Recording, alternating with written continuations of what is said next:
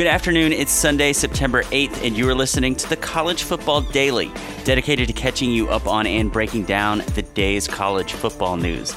My name is Connor Tapp, and I'm joined by 24/7 Sports national college football writer Chris Hummer. Chris was on the scene last night for LSU's big win over Texas at DKR. Chris, how are we feeling?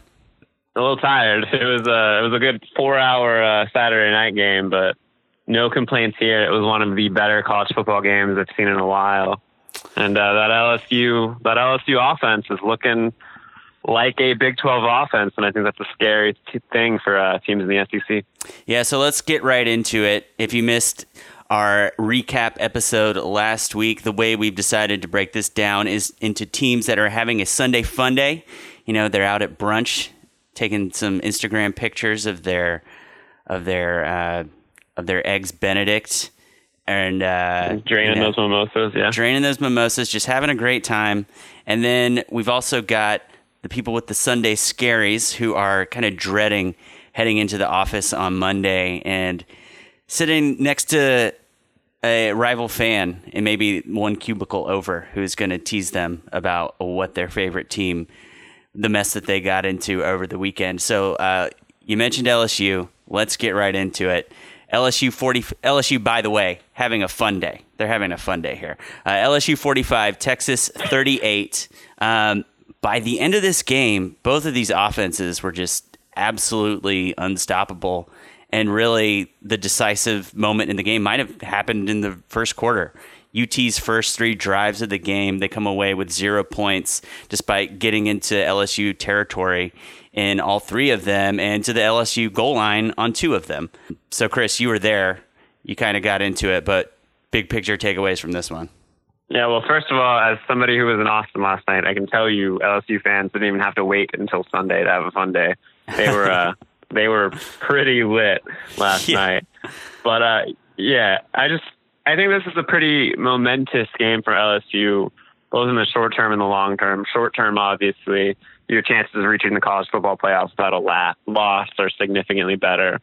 But in the long term, I think what we saw was kind of the unleashing of skill talent that LSU's always had, but has seemed to squander. I think this was a team that had Odell Beckham and Jarvis Landry on the same team and still didn't crack the top 40 in terms of passing yards per game their junior season before they left for the NFL. So that's kind of been the reputation of LSU.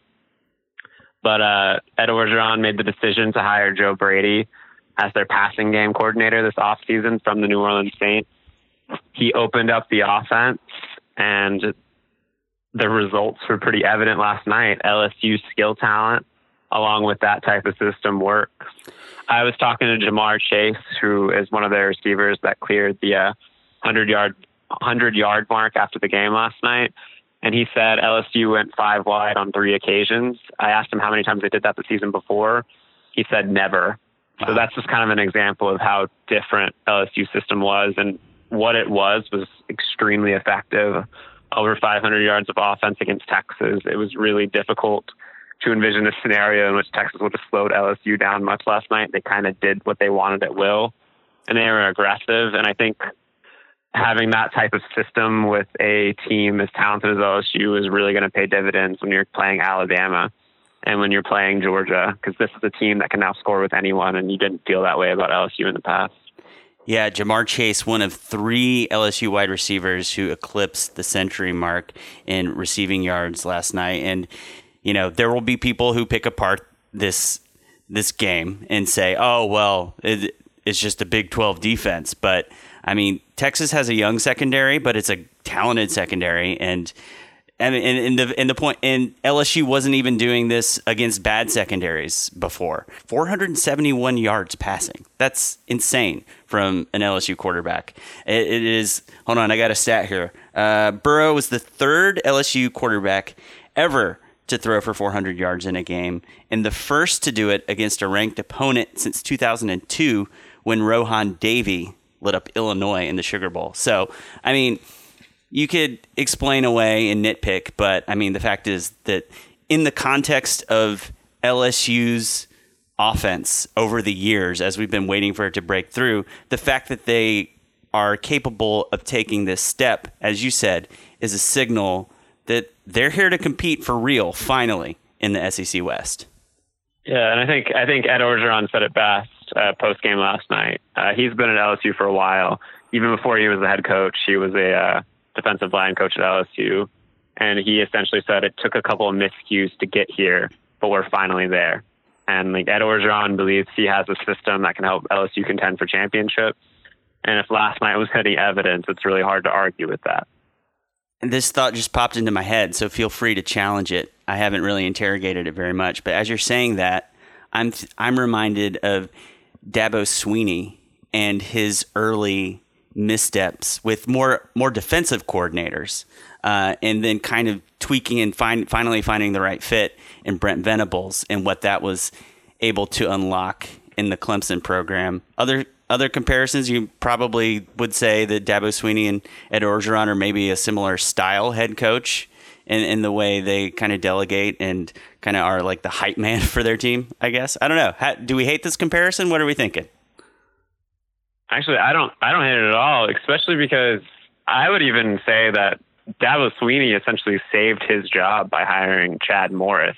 I believe in the third year of his tenure to run his offense. They almost completely shifted the way they approached an offense. Chad Morris kind of brought in a bit of a power spread system, and it worked for Dabo Swinney. And it took a couple of years of recruiting to kind of build up to the elite talent level they needed to compete for championships, but they took off. And I kind of agree. Dabo Swinney is an elite recruiter. Ed Orgeron's an elite recruiter. I'm not sure if either one of them are considered X's and O's guys. That's probably not a fair thing to say about either coach. They wouldn't be where they are without being so. But they've never been considered elite coordinators or elite. It's not what they hang their hat on. Dabo Swinney was. Yeah, I don't think Dabo Swinney was ever a coordinator. And if I remember correctly, Ed Orgeron, I don't believe he was a coordinator either. He was a long-time defensive line coach. Yeah. Yeah. So in that way, yeah, and Ed Orgeron's got a head start on where Dabo was, because LSU, by the 24/7 Sports team talent composite rankings, is the fourth most talented team in the country. So they already have the pieces to make it work once the system's in place. So, Chris, we haven't really talked about this very much through a Texas lens, but I do want to hit on that because from my perspective, I'm thinking overall stock up on Texas here. This LSU secondary is really good, and Sam Ehlinger was still able to move the ball at will in the second half. At 461 yards of total offense and 5 total touchdowns for Ehlinger. And man, those Texas wide receivers are. I knew Colin Johnson was good. I didn't know as much about DuVernay and some of the other guys, but man, what a big, physical, impressive group. Yeah, I think honestly, people forget how naturally talented Texas is sometimes. Devin DuVernay was, I think, the number 38 overall player in the country in the 2016 class. He came to Texas late after kind of the Baylor scandal happened, but he's an ultra talented guy. And I talked to Jacoby Stevens, LSU safety. He was a 5-star a couple of years ago, and I asked him a question about like how he felt about Texas exiting the game, and he said that is an elite team, and I would not at all be shocked if they ran the table the rest of the way. And I know the loss probably hurts, and I live in Austin, and I'm well aware that moral victories are kind of something that Texas wants to shove in the past. Like Texas wants to be all the way back. But I don't think you can exit a game like this if you're Texas and be annoyed at the performance or frustrated by the performance. If anything, considering that the team returned, I think the fewest starters in the Big 12 and I think the 123rd most production in the FBS, to have played a team of that caliber that close in week 2 of the season kind of speaks volumes about where Texas could be going in the future. And I actually think when Texas plays LSU next year and Texas is a little more experienced in Baton Rouge, Texas will be a legitimate national title contender then. And I think this game will kind of help springboard Texas a little bit. Up next for LSU, Northwestern State at Vanderbilt versus Utah State. All that to say, on October 12th, when they play Florida, they're probably going to be undefeated. As long as Florida holds up its end of the bargain, that could be a really high-stakes clash. So it looks like we're going to be talking about LSU being very high up in the polls for quite a while here. Tennessee is a returning member of the Sunday Scaries column. Not the only one, Not the only returning member, but I think the only one that actually lost. BYU 29, Tennessee 26. This one goes into 2 overtimes. Tennessee was up 13-3 heading into halftime, but we have a new pronunciation on Jarrett's name. Garantano. It's a different pronunciation on the second A there, or the third A. Garantano. Did he just change his name after week 1 to kind of put the bad juju in the past? I think because if so, you might want to consider another name change. Yeah, maybe. I do think that he got this pronunciation clarification into the preseason media guide. So maybe if he needs to go into WITSEC later on, he'll want to change it again. But so Jarrett Garantano throws a pick on the first drive out of the locker room, and then all of a sudden we're in a rock fight. And Chris, you were just watching the final sequences of this game that led to the overtime, so it's probably a little bit fresher in your mind than it is in mine. But so what happened there? Yeah, essentially Tennessee is up, I believe, 3 with 30 seconds left. They have BYU on 3rd and 6 on their own 20-yard line. The game should be over at this point. You just can't let somebody get behind you. BYU's out of timeouts, I believe. And then the impossible, or if you've watched Tennessee football lately, probably the likely happened, which was a 61-yard completion down the right sideline. Tennessee's corner just completely blew the coverage. Safety missed the tackle. BYU's receiver kept running for a while. They went up and spiked the ball and hit the game-tying field goal. And it's just kind of yet another embarrassing moment for Tennessee. And it's the type of way you should never lose if you're a well-coached team. The one thing you can't do in that situation is let somebody get behind you. And not only did that happen, it happened twice because the safety took a terrible angle and missed a tackle on the play. So ultimately, as I'm sure those listening at home know, BYU went on to win in overtime, and Tennessee is now staring 0-2 in the face.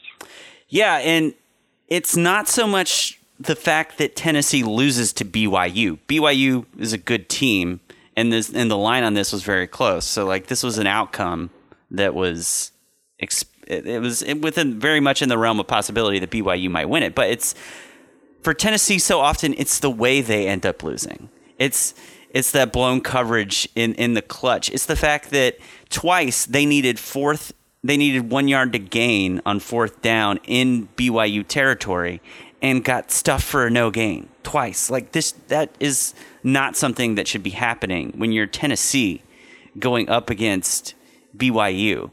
And BYU's good, but they're not, they're independent, obviously, so it's not accurate to say they're G5, but they're closer to G5, a very good AAC team than good P5 team. So this just should not be happening. And really what's maybe more concerning for Tennessee is maybe if you beat Georgia State, you could afford to lose this game. But I don't think that anyone after 14 games into Jeremy Pruitt's tenure can realistically be talking about the hot seat right now. But when you look at what's coming up on the schedule and you start to imagine what the reality of Tennessee maybe not getting its first FBS win until November might actually look like. I mean, just think about what it's going to be like for those Tennessee fans to be stewing over this for months. This could get bad, right? Or what do you think? Yeah, and I think what you're saying is right. It's really important to take the loss to BYU with some context. I think on the surface, a loss to BYU isn't that bad. It's how they lost in addition to kind of everything that built with the Georgia State loss a week ago. And speaking of that schedule, they've got Chattanooga next week. That should be a win. Obviously, not a sure thing given what we've seen from Tennessee so far this year, but I feel safe giving them a win there. After that, they go to Florida. They've got Georgia at home, Mississippi State at home. They go to Alabama, and then they play South Carolina at home before hosting UAB. And if you watched UAB last year, I don't think that's a sure thing either. So you're looking at maybe 1-7, 1-8 heading into November. Like, it could be an extremely long year for Tennessee, and Kentucky, Missouri, and Vanderbilt at the end of the year aren't sure things either at this point. So even if you're looking at this, Jeremy Pruitt, I was just gonna say, even if you're looking at this best case scenario, like, you have to win all of your toss-ups at this point and not get upset again in order to make a bowl. And I think probably anything less than that is pretty disappointing to Tennessee fans. Yeah, and I guess South Carolina is technically a toss-up, and Mississippi State's technically a toss-up, but Florida, Georgia, Alabama are losses. I think you're looking at best 7 wins for Tennessee at this point. And looking at the way they played earlier this year, I don't see that as a realistic scenario. Tennessee's probably missing a bowl yet again. Yeah. And when you're Jeremy Pruitt, you really needed to have that program take a step this year, and it just doesn't really look like it's going to happen. Ohio State is having a Sunday fun day. They are going through it for a nice, breezy bike ride in the state park and just letting the sun kiss their forehead and having a great time, because they've just beaten Cincinnati 42-0. Justin Fields plugging right into that Ohio State offense, 20 of 25, 224 yards passing, 42 more yards on the ground, 4 total touchdowns. And Ohio State is dominating teams, and we haven't hit Big Ten play, so that's an important caveat, but they are beating the beatable teams on their schedule in a way that I haven't seen them do since they were running through the back half of that 2014 schedule on their way to a national championship. Yeah, and I think first of all, like, for context, Cincinnati is a extremely impressive Group of 5 team. They won 11 games a season ago. I expected them to cover coming into this week. Maybe I didn't have enough faith in Ohio State early in the season, but Ohio State dominated this game, and that's a big deal. Like, Luke Fickell knows Ohio State's personnel. His former head coach there. He's from that state. He had that team ready to go, and they got hit in the mouth by a Buckeye team that, if you just look at pure talent, is as talented as anybody in the country. And Ryan Day just kind of has that thing rolling along. I believe Justin Fields was pretty dang perfect. He was 20 of 25 for 224 yards and 2 touchdowns. J.K. Dobbins kind of with the zone read back in play, given Justin Fields' ability to run. Looks like the J.K. Dobbins we saw as a freshman. He averaged 8.3 yards a carry on Saturday, and Ohio State looks great defensively, something they had issues with a season ago. And I don't think you can really look at anybody but Ohio State as the Big Ten favorite kind of entering week 3. They look fantastic. Yeah, I feel, and this transitions us into our next team with the Sunday Scaries, the Michigan Wolverines, who I had as my Big Ten winner heading into the season. I would very much like to change that now, because Michigan, same, unconvincing week 1, still unconvincing in week 2. And Chris, you had a good tweet about this, so I'll clear the lane and let you have the floor, because I think you had a really good point, pointing out the differences between this Michigan near miss against Army and Oklahoma's near slip up a year ago. Yeah, and obviously Oklahoma went on to reach the college football playoffs. So I'm sure if I'm a Michigan fan, I'm trying to convince myself that everything is okay by saying Oklahoma did it. Why not Michigan? But that Oklahoma team averaged 8.8 yards per play against Army. It was an issue of a lack of possessions. Army won the time of possession by almost 20 minutes that day, as opposed to the inability to move the ball. Michigan, on the other hand, averaged 4.5 yards per play, so almost half the amount of yards per play Oklahoma did a season ago against Army. Michigan was just careless with the football. They had 3 lost fumbles in the first half, which is more than they had in the entire 2018 season. So if you're Michigan coming out of this game, you're really wondering if that Josh Gaddis offense is going to work. I came out of the game wondering if Jim Harbaugh took the play calling away from Josh Gaddis in the second half, because it looked a lot different. They spread it out a little bit less. They were running a little bit more. They were more conservative.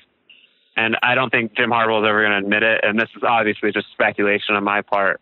But I wonder if the control of that offense is going to shift a little coming out of this game, because Michigan just could not move the ball. And that's a problem because their offensive line was supposed to be the strength of the team, and they were getting bullied by a much smaller Army team. Michigan couldn't run the ball. They couldn't do anything consistently. And it's a pretty big concern exiting this game. At least just my point about this coming out of the weekend is like, Michigan is like the guy that just got broken up with and checks Instagram and see his girlfriend out on the beach with some like really nice pictures, and you're just over there eating ice cream on the couch. That's how I look at Michigan versus Ohio State coming out of this weekend. And Michigan's got a lot of work to do if it hopes to be on Ohio State's level by the time November comes around, because right now there's a pretty significant gap between the two of them. Yeah. I'm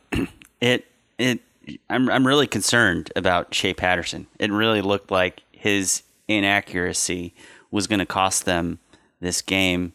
And like you were hinting at, I mean, there's probably nobody in Army's starting 22 that would like even have been a serious offer for Michigan. So there is just no reason to be messing around with Army. You know, impressive as they are, they had a real nice win streak coming into this one and have turned around from what they had been for the past decade or so. But there's just no reason to be playing like this in the Big House. And if I was talking about LSU earlier and how it felt like for years we'd been expecting something to finally click into place and for that offense to get back to functioning the way it had been in the early aughts. And I've been assuming that that's going to happen at some point with Michigan, maybe because Harbaugh got that ship turned around so quickly in year one. I've just been expecting, okay, when are we going to hit the next gear here? And it's never really happened. Maybe it's time to start accepting that maybe it'll never happen. I don't know. You mentioned Josh Gaddis and how disappointing the performance has been from his offense. A point Trey has been hammering is either Maryland or Michigan got the genius behind Alabama's 2018 offense. And both Michigan thinks they got it and Maryland thinks they got it, but maybe only one of them is right. So far, it's looking like it was Mike Locksley. Maryland rolled up 63 points on Syracuse in a 43-point victory over and by the way, Syracuse number 21 ranking was really not deserved, so that's worth mentioning. But so Maryland beats Syracuse 63-20. The story here from this particular game is Maryland's rushing attack, 7.9 yards per carry on 45 carries for 354 total yards and 6 touchdowns on the ground. And Maryland had 79 points in week 1 against Howard. I guess we'll find out a little bit more what the Terps are all about on September 27th when Penn State comes to town. But for right now, year one of the Mike Locksley era is off to one heck of a start. Yeah, no doubt. I would like to point out that Mike Locksley has more talent than people probably think. Barton Simmons tweeted this out on Saturday, but I'm going to steal it because he's a smart guy and I sound smart when I steal from him. Mm-hmm. Maryland ranks 27th nationally in the team talent composite. That's not a top 25 team, but that's enough to make noise. And for context, Syracuse ranks 60th. So like Maryland is more talented than people might imagine. And if Mike Locksley has this offense rolling like this early, Maryland could make some noise in the Big Ten East. You could make an argument that this is more of a Colorado Sunday fun day than a Nebraska Sunday scary, but I think we technically got it slotted as a Sunday scary for Nebraska. The Huskers fall 31-34 in overtime after having a 17-0 lead at the half.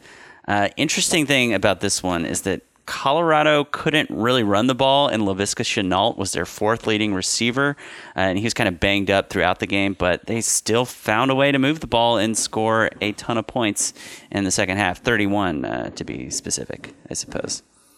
For Nebraska, I guess maybe the reason why this is such a concern is that I think we know that the creakiness we saw in week 1 against South Alabama is real.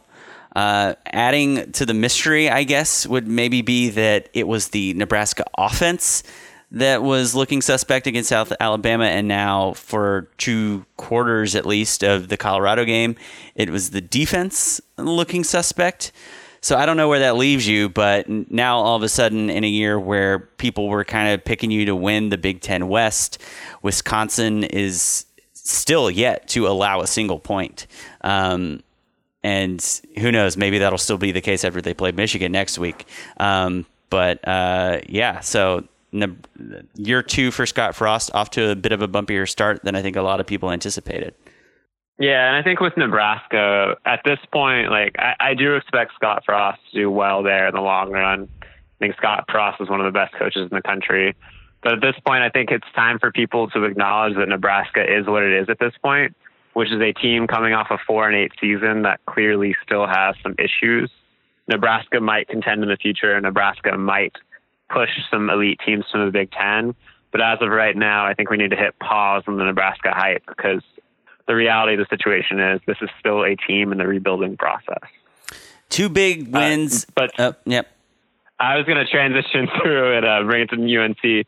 That is a team that did not have a lot of hype, but North Carolina scored yet another big win this week over Miami in the ACC play. So if you're keeping score at home, Mac Brown has wins over his former defensive coordinators, Will Muschamp and Manny Diaz, in weeks 1 and 2. And if you're a North Carolina fan, it's not basketball season. You weren't expecting much.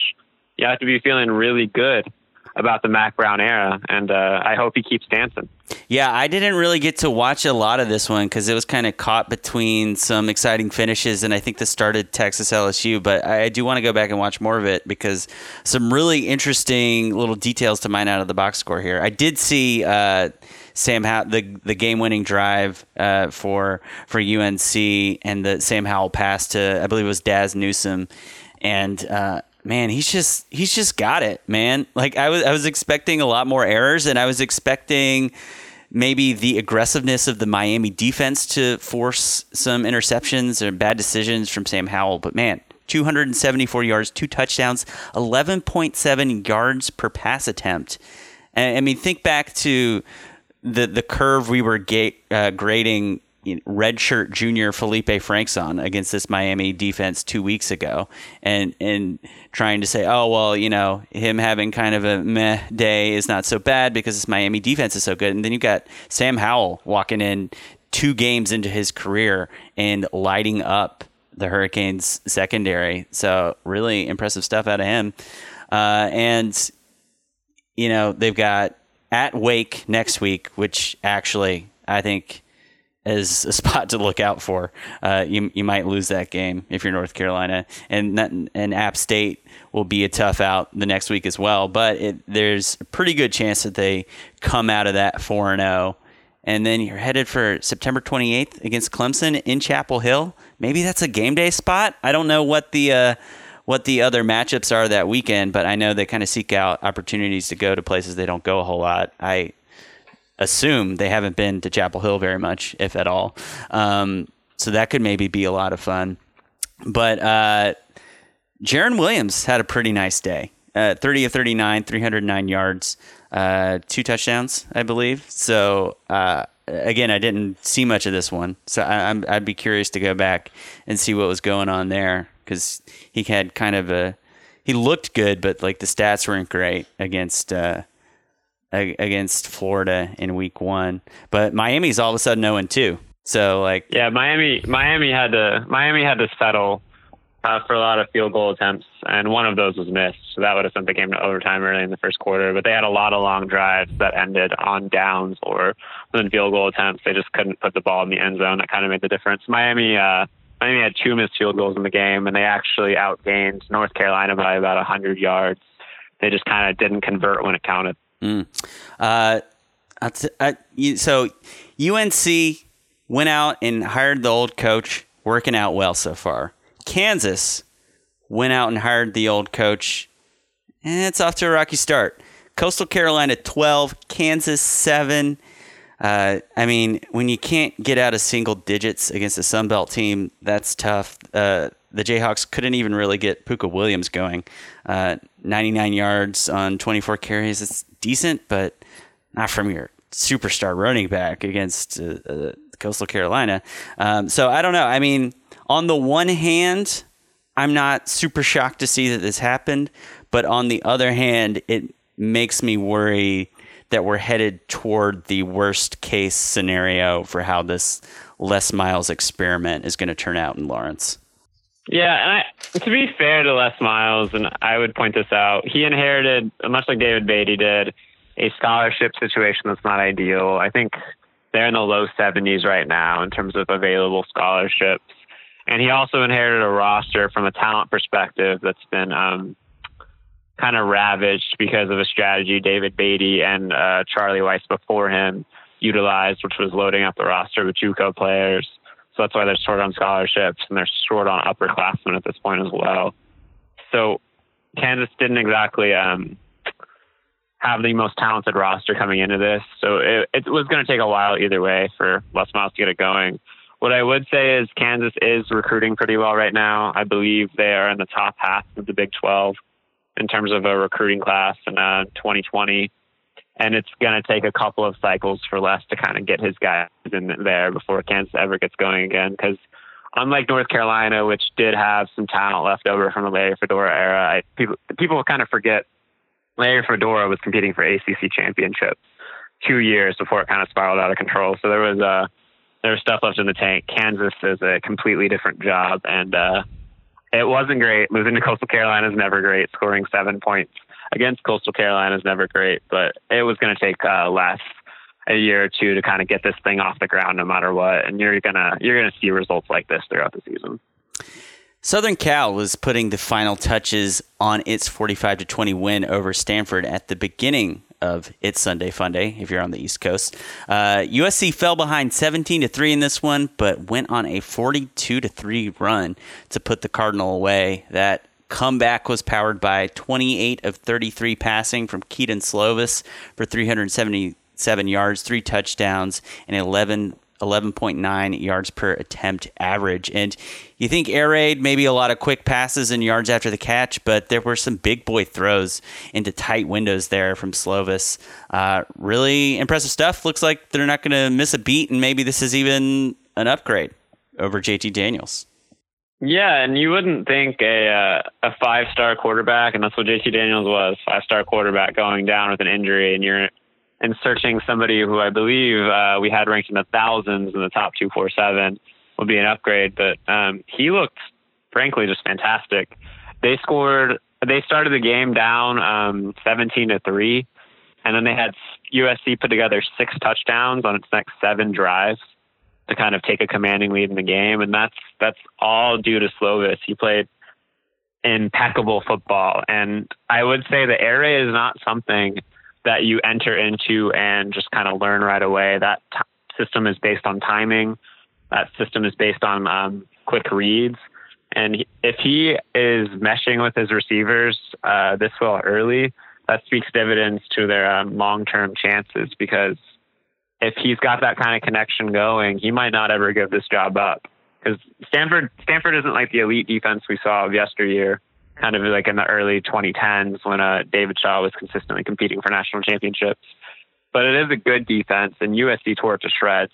And this is exactly what USC needed heading into a slate that includes BYU, Utah, Washington, and Notre Dame over their next 4 games. Clay Helton's job is still kind of hanging in limbo, and a performance like this is a big boost to him and the Trojans. Yeah, for Stanford, I mean, their running game was looking pretty good early on, but then it just totally stalled out, and the concerns about how that offensive line and that rushing attack is underperforming so massively continue. And last year, it felt like KJ Costello to kind of carry this team, or this offense anyway, on his back. And I think we saw that Davis Mill is not quite ready to do that. Can't quite hang with USC in that regard. So looks like it's going to be another rocky year for the Cardinal, unless they get healthy here in a hurry. And the Pac-12 in general had, I guess you would characterize it as an up and down day, maybe more down than up. We had particularly in the Pac-12 North, you had a lot of bad news. Stanford going down, Oregon State losing to Hawaii, the second Pac-12 team Hawaii has beaten this year, having previously beaten Arizona. Cal upset Washington in a game that I believe they started playing at 4 a.m. Eastern or something crazy after a weather delay of some sort. So I have no idea what happened in that one. But that was a bit of a shock. And then you had, and this is in the South, but San Diego State beating UCLA. And man, so you're looking at that Pac-12 standings and looking at, all right, so who are our contenders here? And I guess you're thinking maybe Wazoo's going to do it again. Maybe Oregon can overcome that loss to Auburn, and I mean they've got a hill to climb, and there'll be plenty of debates about their schedule. But I think if they win out, they're probably in or very close to in the college football playoff.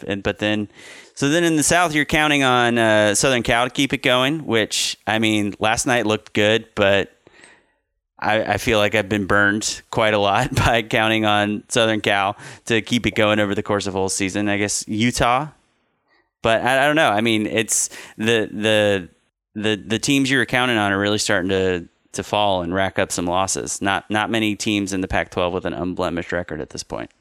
Yeah, it's not I don't want to say it's a bad look for the league, because I don't think the league showed itself poorly in that Oregon-Auburn game. I think Oregon, had they changed maybe one or two things they did offensively, and I think they got a lot less aggressive in the second half, would be a legitimate college football playoff threat. But Utah was only up 4 on Northern Illinois at halftime. They didn't exactly play well. Washington got upset. This is, you could argue, the third year in a row where the two most likely teams to come out of the Pac-12 suffered losses in September or August, I guess in this case with Oregon. So Oregon could run the table. Utah could run the table or have one loss and come out of there. But if you're 2 weeks into the season, if you're looking at conferences with the least likely chance to reach a college football playoff, you'd again have to point to the Pac-12. And there is a perception problem in that league. They need some team to kind of emerge as a legitimate contender. And after 2 weeks, it's kind of hard to know who that would be at this point. Clemson did not blow me out of the water, but I gotta think they're feeling pretty good after having maybe the most difficult team on their schedule come into Death Valley, and the Tigers walk away with a 24-10 victory over the Aggies. Clemson didn't really let Texas A&M do much of anything on this one from an offensive perspective, except for pulling off a backdoor cover to make it 24-10 instead of 24-3.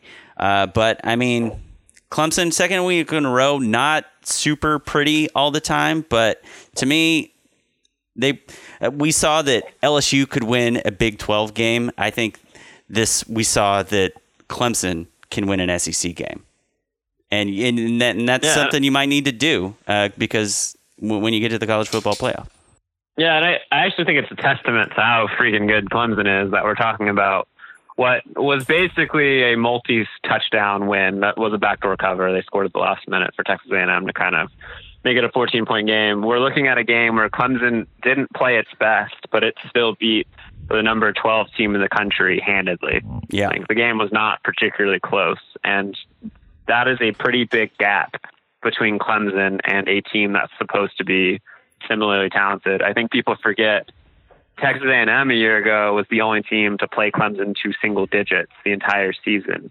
So that's a team that has pushed the Tigers in the past, and Clemson kind of just swatted them aside. And as you mentioned with the schedule, Clemson, if you look at it, they're probably not going to play another top 25 team all season. Yeah. Syracuse was supposed to be that team, and they're not going to be ranked after this loss to Maryland. And unless North Carolina jumps into the top 25, or I was about to say Florida State, but that'd be something. Yeah. Get to them in a minute. They're not going to face anybody else. Yeah, but yeah, it's a super easy slate for Clemson the rest of the way. This was their biggest test, and I think you just write it Clemson in permanent marker in your college football playoff field if these first 2 weeks are any indication. And they're only going to get better. think Trevor Lawrence has just kind of looked mortal the last 2 weeks. And as the season goes on, I fully expect him to start getting into a rhythm. And once that happens, it's going to be a scary proposition for the rest of college football.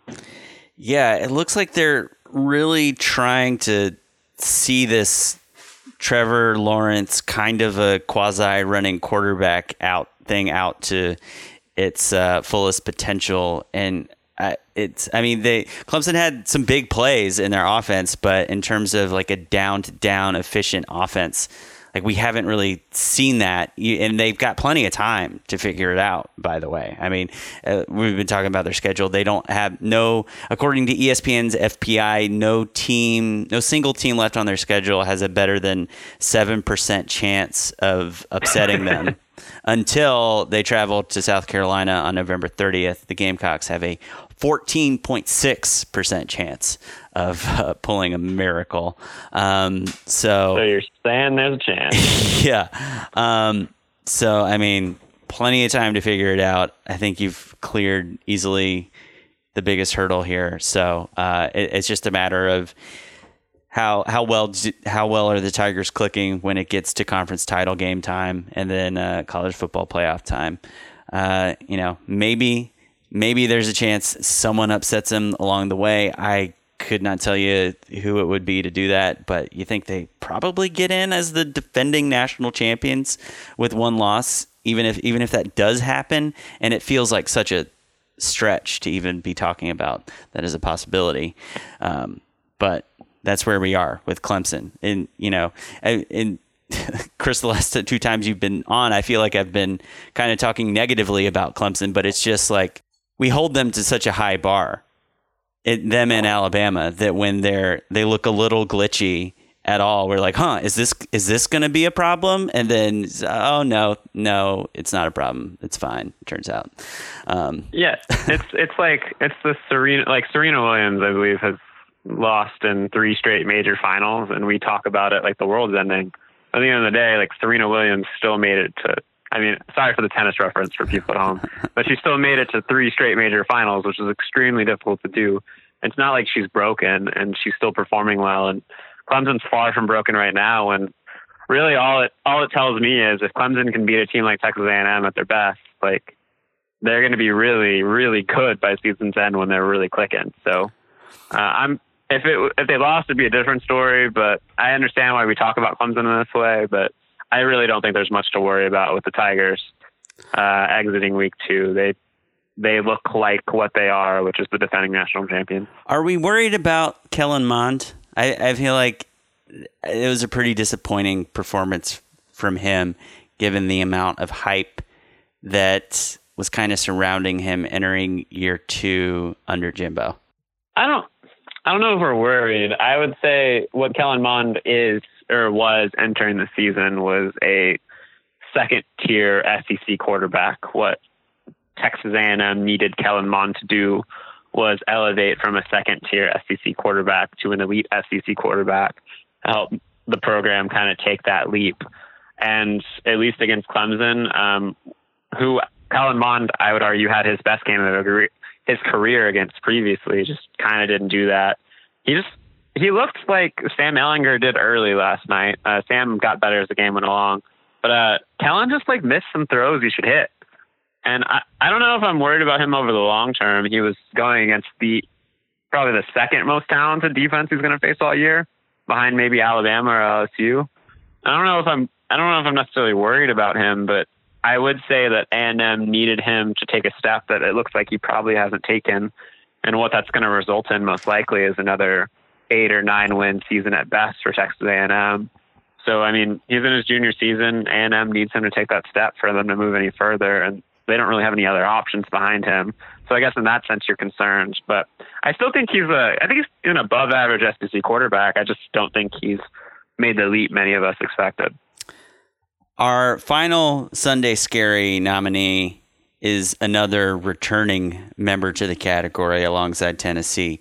FSU 35, ULM 34. The Noles win in overtime thanks to a missed Warhawks PAT. I was over here going to bat for FSU after they lost to Boise. I was saying The offense, yes, they went away, disappeared in the second half, but the first half happened too. Maybe some concerns on the defensive side of the ball, but you're going against a good Boise State team with a really good quarterback. So maybe we should take this as, yes, the outcome is disappointing, but overall things are headed in the right direction. I am feeling pretty nervous about that take here on September 8th. Honestly, coming out of the game, I didn't disagree with you. For everything that comes with the name Kendall Briles, he runs a system that is unusual in college football and rather insular. It's been nothing but successful over time at places like Baylor, at places like Syracuse. And I thought, as we kind of saw in the first half, if you plug in talent like they have at Florida State into that system, it's going to be successful. And in some ways it was. I know it kind of stalled in the second half.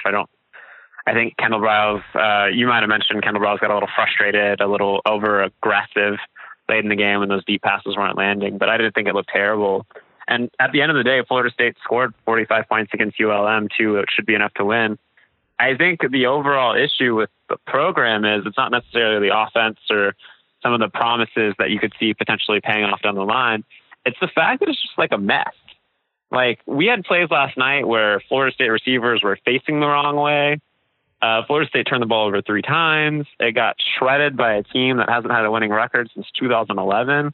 And I want to point out the defense was supposed to be the strength entering the game. And when you kind of stack those issues on top of a week in which Willie Taggart essentially had to deal with dehydration questions the entire time based on something he said in a team-friendly radio show, and you just have the looks of a program that's a bit of a dumpster fire right now. And I still kind of agree with you. I think potentially Florida State is talented enough to turn this around, and there have been like peaks of potential success down the line, but like it's just a program right now that's getting mocked for good reason. And I think a lot of it is self-inflicted.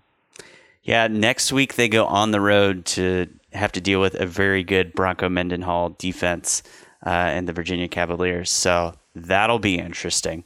And things only get tough from there.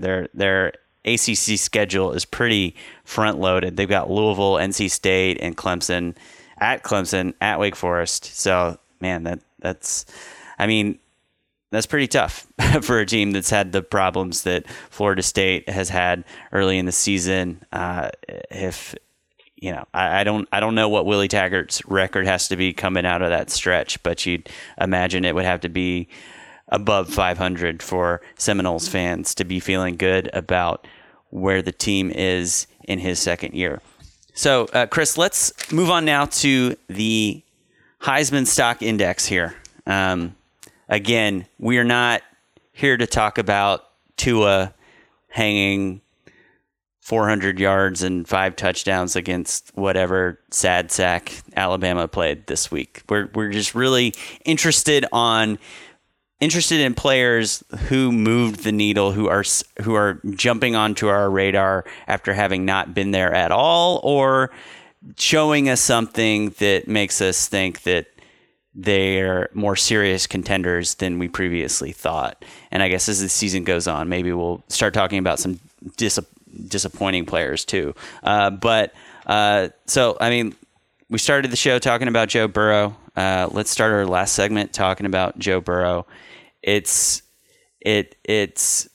feels wild that we're sitting here talking about a LSU quarterback as a legit Heisman contender, but I feel like that's where we are right now. The dude looked like an NFL quarterback, and he was throwing it all over the park with confidence and deep downfield too. Like, Texas's passing attack was a little bit more of a side-to-side run after the catch. Not totally, but comparatively. But LSU was just going deep, and it was working. And he looked incredible. And I think, I don't know if he had like a Heisman moment in that, but maybe it's 3rd and 17 where he evades pressure and makes a throw to keep the drive alive and keeps Texas from getting the ball back with the chance to take the lead.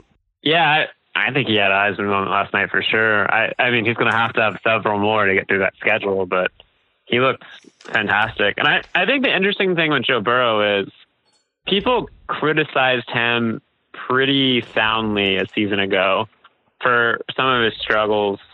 He completed, I believe, just 57% of his passes last season. People kind of wondered what the hype was for around Joe Burrow, which to me was kind of odd, because if you talk to people in and around kind of the Ohio State program, Joe Burrow really did push Dwayne Haskins to the brink in that competition. Joe is considered a guy who could have started at Ohio State and been extremely successful. And I think part of that is the system Ohio State employed, kind of that power spread, but part of it was also Joe. And I think Joe a season ago came to an offense and a style that didn't necessarily fit his strengths. He was asked to stand in the pocket a little bit more. He wasn't asked to move around. He just kind of wasn't given the opportunities on the outside to spread it around like he would have been at Ohio State. I think what you're seeing this year is an unlocked Joe Burrow, and it's extremely successful. And I think we're seeing a lot of that promise that we heard from Ohio State from his time there kind of come to fruition this year as a senior. And I would be shocked if he wasn't in the Heisman conversation at season's end, because he looked legitimately like an NFL prospect last night. And like LSU couldn't really run the ball against Texas, and he was still able to light it up through the air. It's just really incredible and surreal. And I've also got Sam Ehlinger on here, even in a losing effort, because I come away from that thinking that I don't know if there is any college football playoff contender or conference title contender that needs a single player for their offense to work quite like Texas does. I mean, he was their passing attack and their running game. And he's going to have plenty of opportunities. And as I was saying earlier, that was against a really good LSU secondary. I know everybody wants to make fun of, take something away from that game not being good defense, but LSU's defenders were making good plays, and so was Texas's offense. Is the way I saw that, and that's maybe I'm looking at the schedule. Yeah, pretty confident that's the best defense they're going to face all season. And so beat Oklahoma in the Red River rivalry, and I'm feeling pretty good about Sam Ehlinger as a Heisman front runner, assuming they take care of business against the teams they're supposed to beat. Yeah, and your point about the most important player for any offense is, I think, a really sound one. Texas does not work the way Texas functions without Sam. He's just so critical in the run game with what they do with kind of their power draws with the quarterback. He is developed as a passer to the point where I think he is one of the more dangerous quarterbacks in the country with his arm as well.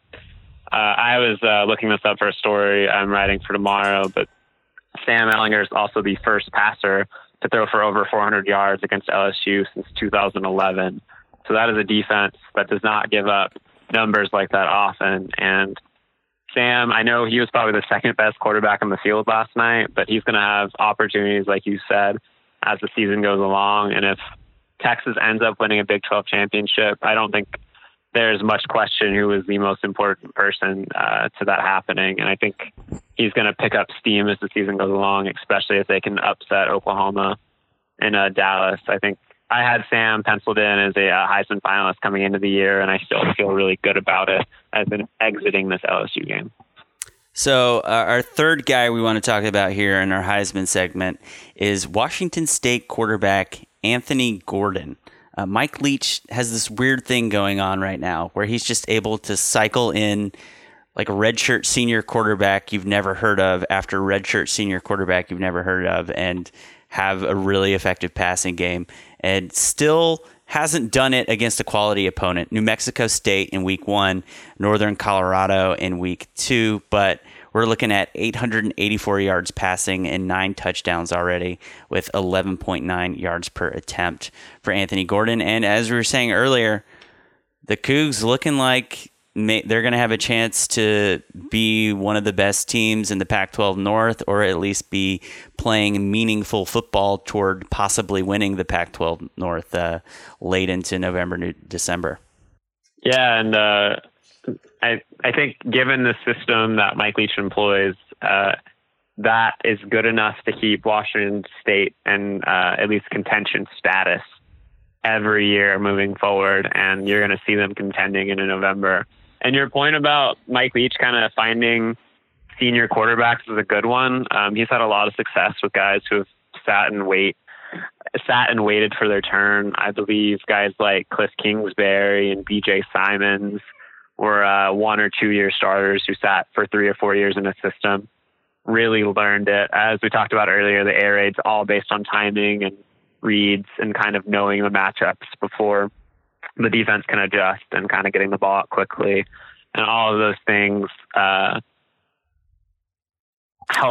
developed with time. And I think that's kind of what you're seeing with Anthony Gordon, who's been a part of that system for 5 years. And he beat out a pretty high profile transfer from Eastern Washington, Gage.